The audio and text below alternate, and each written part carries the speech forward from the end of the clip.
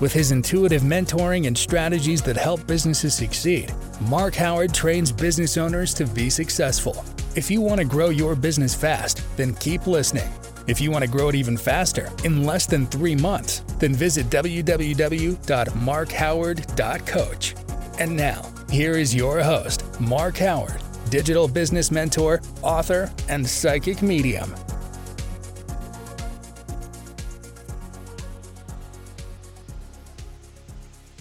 G'day, this is Mark Howard, and in this episode, I'm going to be talking to you about one aspect of your business that so many people talk about, and it's that wish, that desire to get more leads for your business. If only you can get more leads for your business right now. More leads will mean more customers will mean you'll be making much more money. But what if I told you you don't actually need more leads? What if I told you there are two things that you can do right now in your business, which if you was to stop what you was doing, if you was to patch up those things, patch up these two individual things right now, you could be doubling your money, tripling your money in your business without actually getting any more leads. If you're enjoying Mark's podcasts, then why not share this episode with your friends and family on social media so they can also get access to great business marketing gold content. Before we get into the depths of this podcast about the leads, I just want to touch on one thing right at the beginning here, and that is that not every business is looking for leads. I am, for example, not looking for leads. I am, for example, as a business owner, I'd rather have referrals than leads. The difference between leads and referrals is quite simple. Referrals are a prerequisite, or they pre-given to you, they're ready for you to go. That's what I'd say what a referral is. So by the time you call a person up, they're expecting your call. The problem with leads is leads are just that. It's pretty much almost like cold calling. You know, someone says, oh, look, that guy down the road there, he needs his edge trimmed. No, there's no introduction there. There's nothing at all. So from that point of view, it's not a great idea. Now, leads on a website. We go back to digital format. People try to say, we get leads through your website. You don't get leads through your website. Leads through your website are actually referrals, or self-referrals, I suppose is the interesting way to say it. Because what the person's saying to you is, look, I'm interested in your products and services. I made time to contact you, but I want you to contact me back. And I want you to tell me how we go forward. That's what a lead, in inverted commas, is on a website. But it's not actually a lead. Doesn't make sense. That's more of what I call a semi-referral, I suppose. If you put referrals on a scale of 1 to 10, for example, where 10's hot, I would say it's probably about 6 or 7, for example. That's where I put that. Whereas a leads on a scale of 1 to 10 will probably be a 2 or a 3. So hopefully that makes a difference. But where a lot of businesses are going wrong, especially our digital businesses at the moment, online businesses, is actually with the website process. And what they would do is to say, I want more traffic coming through, I need more leads, in inverted commas, I need to get all this going through, but I'm just not getting anything happening. And the reason for this is not because they're not getting the traffic per se. It's not necessarily because they're not getting the leads. The problem they got is primarily with their sales point, or their point of sales, which will be with their website. And the problem they've got there is that if they're not getting the conversions, okay, listen to that word, they're conversions of people come to the website, then they're not going to get the customers. It doesn't matter how many leads you've got coming through. You can have 1,000 people coming through. But if your website's not converting those 1,000 people, or percentage of those 1,000 people, then you're not going to get the sales. And this is where a lot of business owners go wrong. They start to look at other reasons. I need more traffic, I need to do more advertising, I need to put some more adverts in papers. But they're not actually looking at what the source of the problem is. And the source of the problem 9 times out of 10 is what their website isn't doing for them. So if your website isn't converting, then you're not going to get the sales process. Now, I saw this as an example. I saw this on another post, actually. It was quite interesting. And what this person said, and I agree with exactly what they said, let's imagine for a moment that your business generates 1,000 leads per month. That'd be fantastic. When you can imagine 1,000 leads coming through your website per month.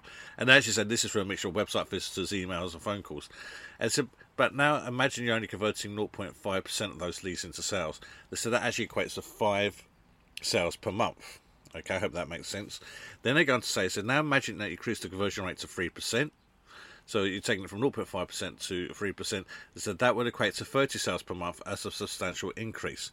Now, they said if your net sales for those was, say, £1,000, each sales worth £1,000, you'll be generating around about £360,000 per year in sales instead of the £60,000 per year in sales. Now, sales conversions on a website isn't as difficult as people make out. Now, there's a couple of things you've got to follow right at the beginning. So, a visitor comes to your website or comes to your social media, whatever it is, and they've seen your product services, and if they're there, it's because they're interested in what you're doing or what you're selling or what the price is, whatever it is. It doesn't matter. They're interested. And they're coming onto your website and they're looking around. Now, why are they not buying for you? There's going to be a number of reasons why they couldn't be buying for you. Maybe the look of the website isn't professional enough for them. Remember, people are going to be partaking in their money. They're going to give you money. And if your website doesn't look up to speed, quite frankly, they're not going to partake with any money at all from their wallet. The second thing you've got to look into is, what is your call to action? What is your offering? Does your sales pitch actually tell them exactly what it is they are getting and how it benefits them? That's what you've got to ask yourself. Does it benefit them? Most people look at their websites and they write the website, for themselves. This is what I would like to see on my website. That is wrong. What you've got to do is you've got to write for your customers. And if you don't tell the customer why your product or service benefits them, then quite frankly, there's no reason why they're going to buy from you. It doesn't matter how cheap it is. A lot of people think that pricing will put people off. So a lot of people will not put prices on their website. And I turn around and say to them, no, that's the wrong thing to do. You should put your prices on a website. Don't be frightened about what your competition is doing around the world. Put your pricing up because that's what you're saying you're pricing at. And if somebody turns around and says, well, that I'm not willing to pay that amount of money, guess what? They're not your customer. So it doesn't matter. Let them walk away. Because if they're not willing to pay that money, then the people they refer to you, the people they're going to give to you later on, their friends and family, will not be paying that kind of money, and that's not the type of customer you want. So do not be frightened to let those people walk away and say goodbye to them. Okay. Coming back to your website. So, if the conversion isn't there, quite rightly, you're not going to get anything. But what about fulfillment? What about the follow-up from it as well? So let's say, for example, somebody turns around and says, you know what, I like this, and they start to go through the whole buying process, but suddenly something happens, and they stop. They might be there filling a contact form, for example, or they might start to go through the purchasing process on your e-commerce store. But for some reason they stop. And it might have stopped for a number of reasons. They might have got called away at that particular moment in time. They might have to take a phone call. Maybe the internet went down. It could be a whole host of reasons why they suddenly stopped. You don't know why they stopped, but they're stopped. Are you following up on them? So, for example, will you have a process in place through your cart for someone to follow up automatically? The answer should be, yes, you will. And that will be some kind of abandoned cart system. And there's some really good abandoned cart systems out there. For WooCommerce, there's WooCommerce abandoned cart plugin. Absolutely brilliant. The emails that are using that, you can't go wrong. It uses free emails. They give you some nice little templates on it as well, which is very easy to use. You plug that in and so let the system do its magic. And I've used that a number of times, and I've actually pulled back customers that have actually used a cart, and then they stop for some reason because of something's happening, but the plugin has actually pulled those people back as viable customers. But what if someone's filled in, a contact form, or if they filled in some kind of download? Are you following up on those as well? So, for example, if someone's filled in the contact form, do you have some kind of automation process in place that will allow you to follow up on what's going on with them? Recently, I contacted a storage company in Horsham because we're looking for some storage, and I filled in their contact form, and it's basically one of these forms I was going through just trying to work out how much space I'd actually need and what's going to cost me, etc, etc. And what happened with that particular company, and I'm not going to mention their name, I should do, but I won't. What happened to this particular company was, not only did I get an email from them to say, hi, Mark, thanks for your inquiry. So I got an automated response from them, breaking down everything I was inquiring about. So you inquired about this, and this. And if you've got any issues, please let us know. They even come back with some kind of coupon code as well. So, we've got a coupon code for you. So if you want to get the first couple of weeks free, whatever it is, that was there. And then on top of all that, so this is on the Sunday. Monday morning, I got a missed phone call because I had the phone turned off.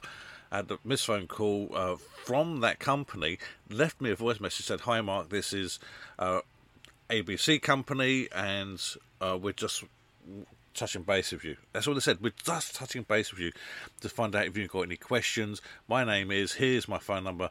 Please feel free to give me a call if you have any further queries about our services." Perfect. That company did it absolutely spot on for me. And now I'm sitting there thinking, the pricing was a little bit higher than I wanted to pay, but maybe, just maybe, that might be the company I want to go for because of the service they're able to demonstrate right at the beginning of the sales process. And finally, there is one other area that people really do fail upon when it comes to lead generation, or when they believe they need to get more leads. And it's quite simply this: the biggest pool of potential customers or existing customers you have, there's the clue, your existing customers, are sitting right in your palm of your hand. And if you're switched on, if you listen to my podcast, you know that you will be doing your email marketing. I know that.